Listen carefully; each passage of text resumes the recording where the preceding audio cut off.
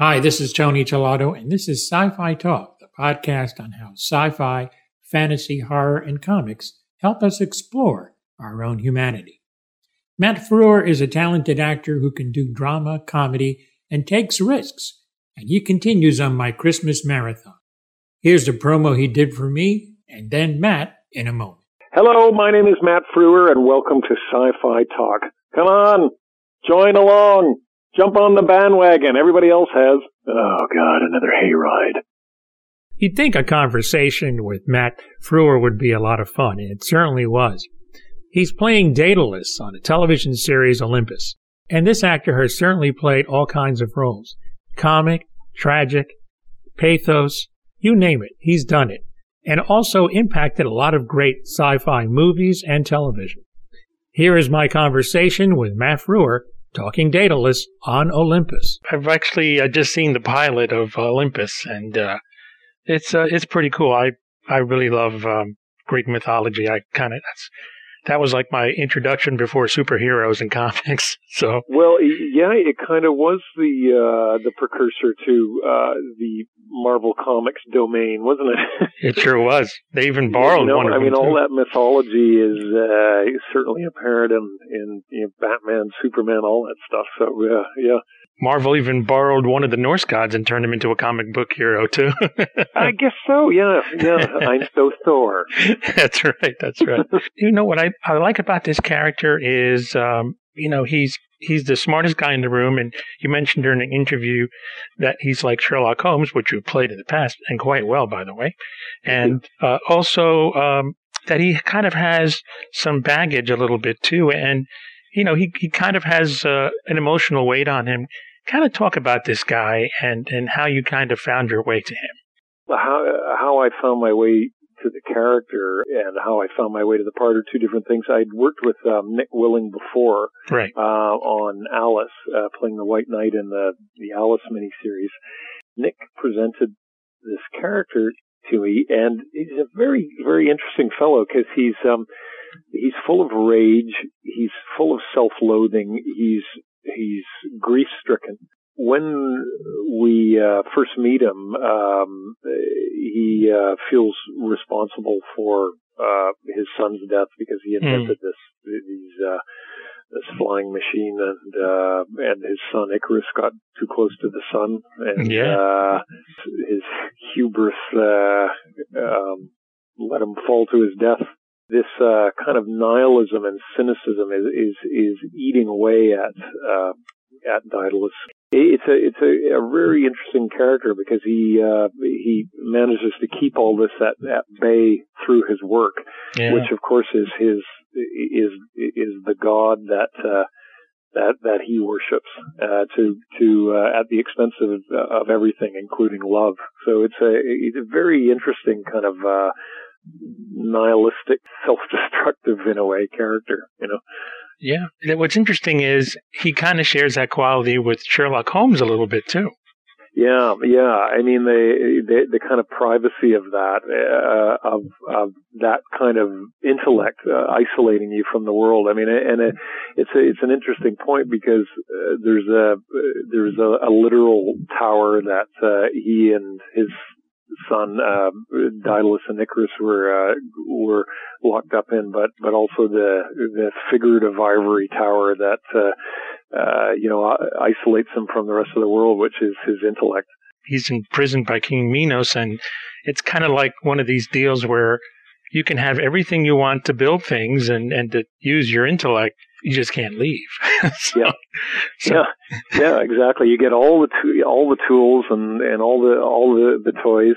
Do whatever you want, experiment, let your intellect go crazy, but it's locked within these four walls because you have to serve me. So there's no freedom for this boy. Yeah.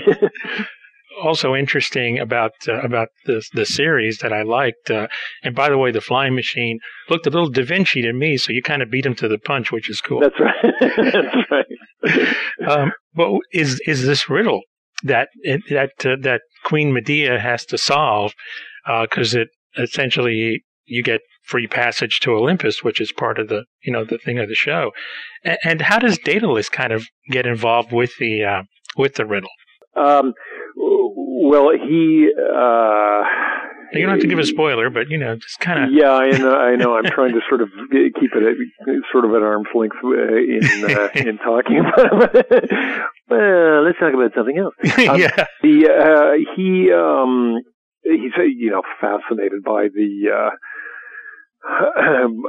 by the gods and the control that they have over man, and comes to this conclusion that the God is within us and still needs to be destroyed, but of course his great tragedy, as I pointed out, is that his God is his work.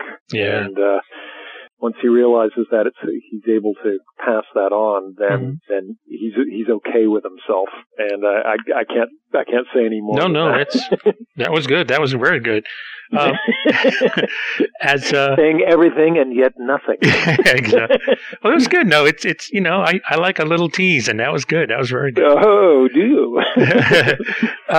And also, it looks interesting from what I've seen from just photographs and things, and just getting from the first episode and kind of meeting Medea really well, is that I think there could be an interesting relationship with her on the series coming up.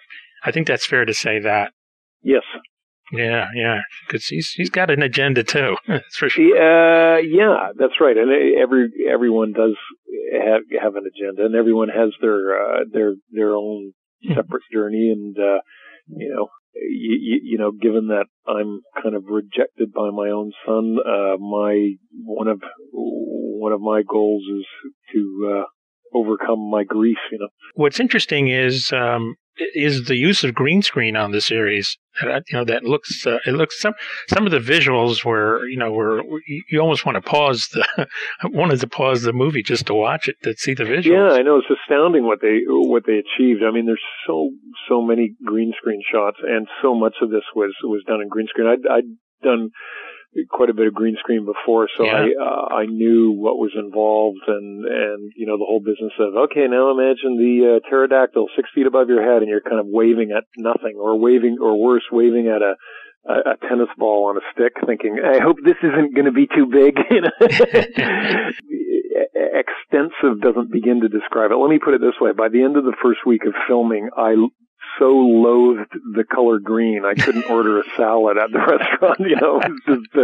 It was just unbelievable. But yeah, I mean, all credit to the effects guys. The crew were just astounding, because cool. Yeah, we managed to fit 10 pounds in a 1 pound bag, and some of the backdrops are absolutely spectacular. As the good old IMDb says, you're in about 7 episodes. Is that about right? No, that's incorrect. It's okay. I'm in the 12 of the 13. I show up in episode 2. Nice. And crash land my flying machine rather like Harrison Ford on a golf course. Mm-hmm. And yeah, I go right through the whole series. Yeah. So it's kind of like after you crash, it's kind of like the game is afoot, if I can use a Holmesian reference there. Yes, you may, and absolutely. And then the hobbits gather and head to Mount Doom. There you go. Yeah, you got to destroy that ring. I'll tell you. Everything but the hairy feet. That's right. I'll tell you. That's great. Now I'm looking forward to it. And I know Amanda Tapping directed. Did you get a chance to work with Amanda at all? Yeah, we sure did. Yeah, she's cool. great. Actually, we had a terrific time, and it was actually really, really nice to have a woman's touch come in. Yeah. With the blood and guts kind of almost Spartacus vibe of some of the stuff to come in and have a slightly more feminine energy was good too. So it really helped shape the series. It's great. She's terrific, and she's had extensive green screen experience working on her own shows, including Stargate and Sanctuary. So that's great. There's more with Matt Frewer, so stay tuned on my holiday Christmas marathon. Let's get back to Matt Frewer. Lately, I've been seeing you turn up in some really cool things. That's been so great to watch. Oh, thanks, Tony. Yeah, no, I'm blessed that way. So, yeah, long may it continue. This is the sound of me touching wood and knocking on my forehead. So. Yeah, the librarians this summer, that he was a great character. And, that's one thing about you is if there was a phrase that fits you perfectly is you pick characters that are outside the box and bring your own spin on it. Or maybe it's a regular character and you approach it outside the box. And I think that's what makes it delightful. And certainly with librarians, it's always good to play a character who's immortal because they can't kill you off. No.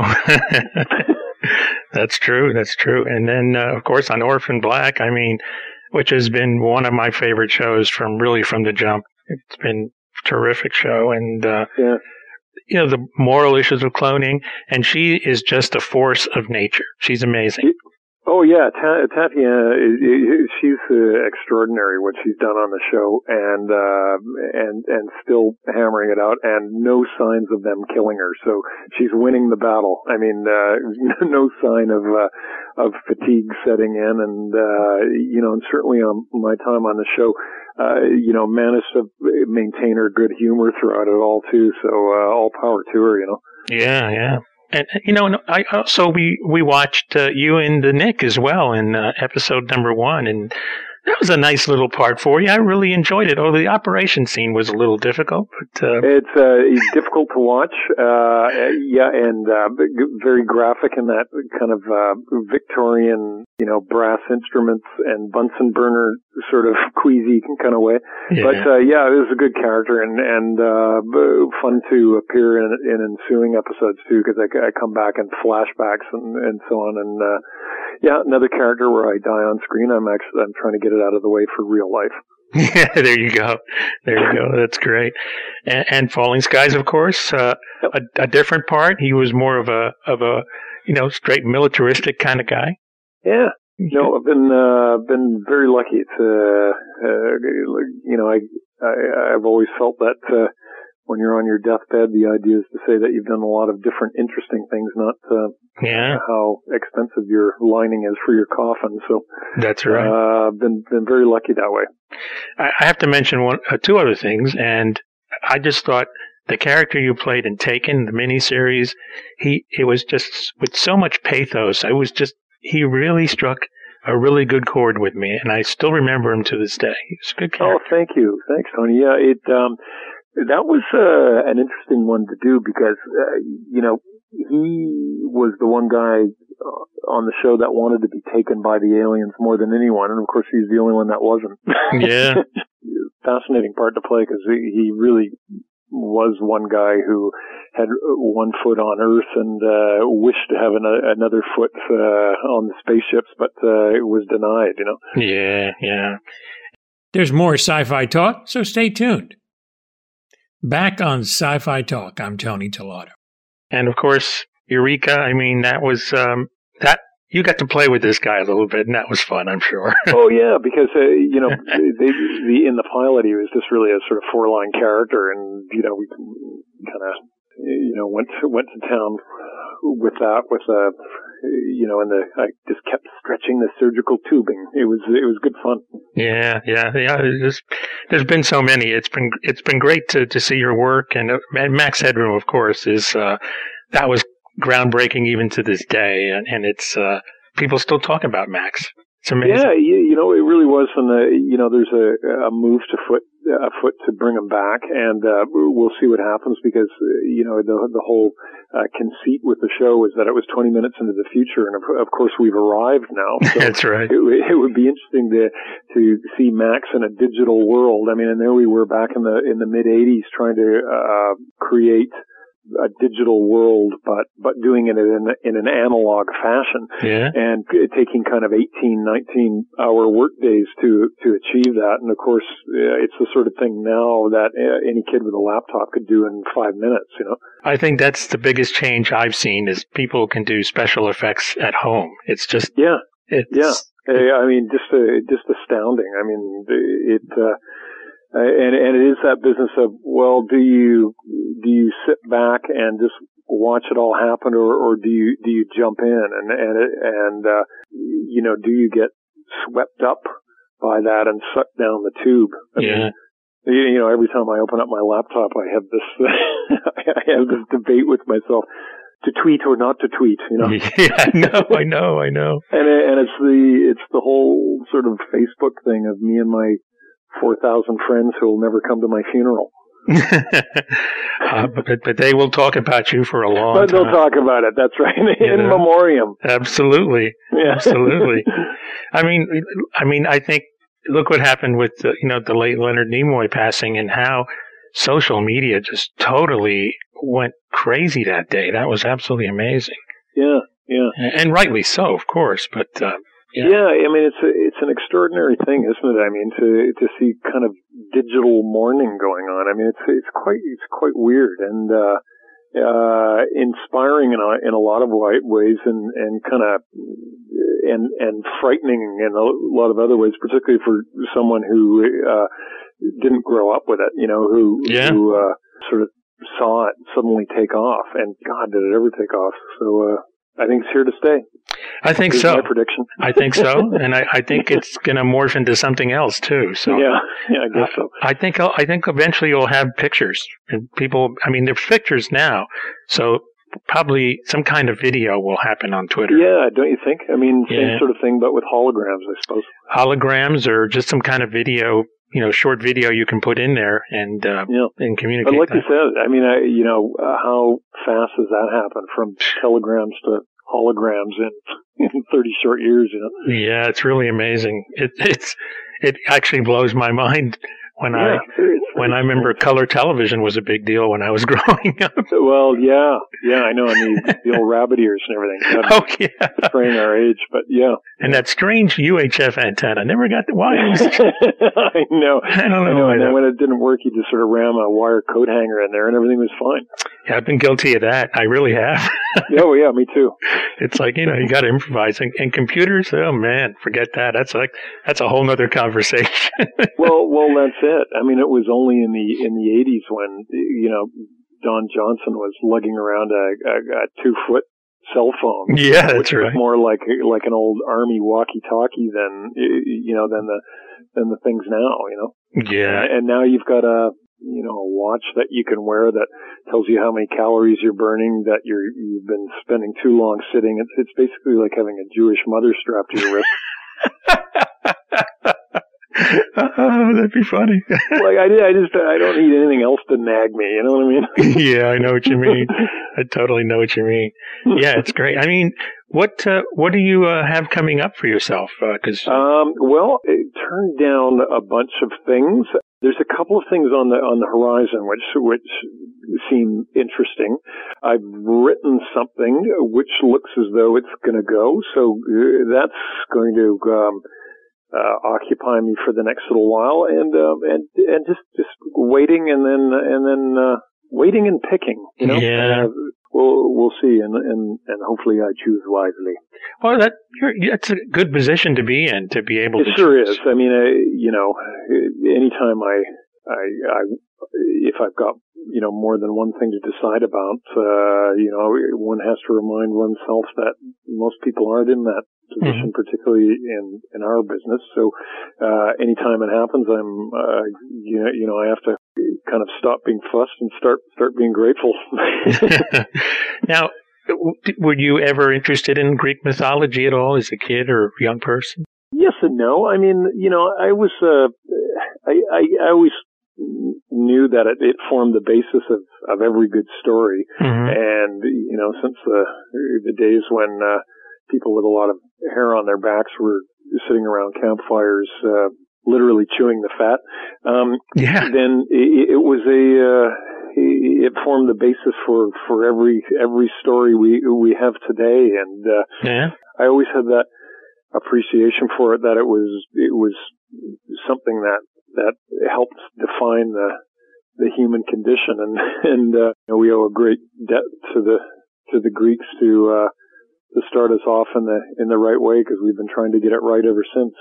Yeah, we keep trying, which is good. If we stop, we're a great thing, isn't it? I mean, that's the part of the human struggle, and what they managed to articulate so well.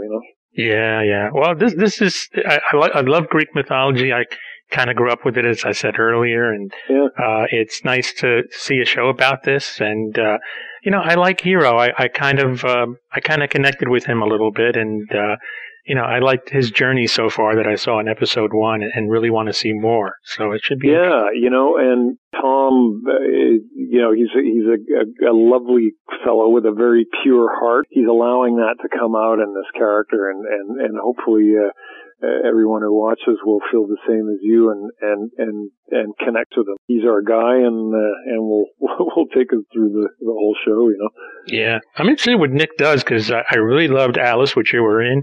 And Tin Man was pretty cool too. It was a different spin on the Wizard of Oz, and so he kind of approaches things a little differently, and he's already kind of setting his own template for the series from the first episode. He is, and he's somewhat of a, everyone always kicks around the phrase maverick filmmaker, but he really is. He does. That's probably one of the reasons why I connected with him so meaningfully over the years, I think, is because we both sort of think outside the box, as you pointed out earlier.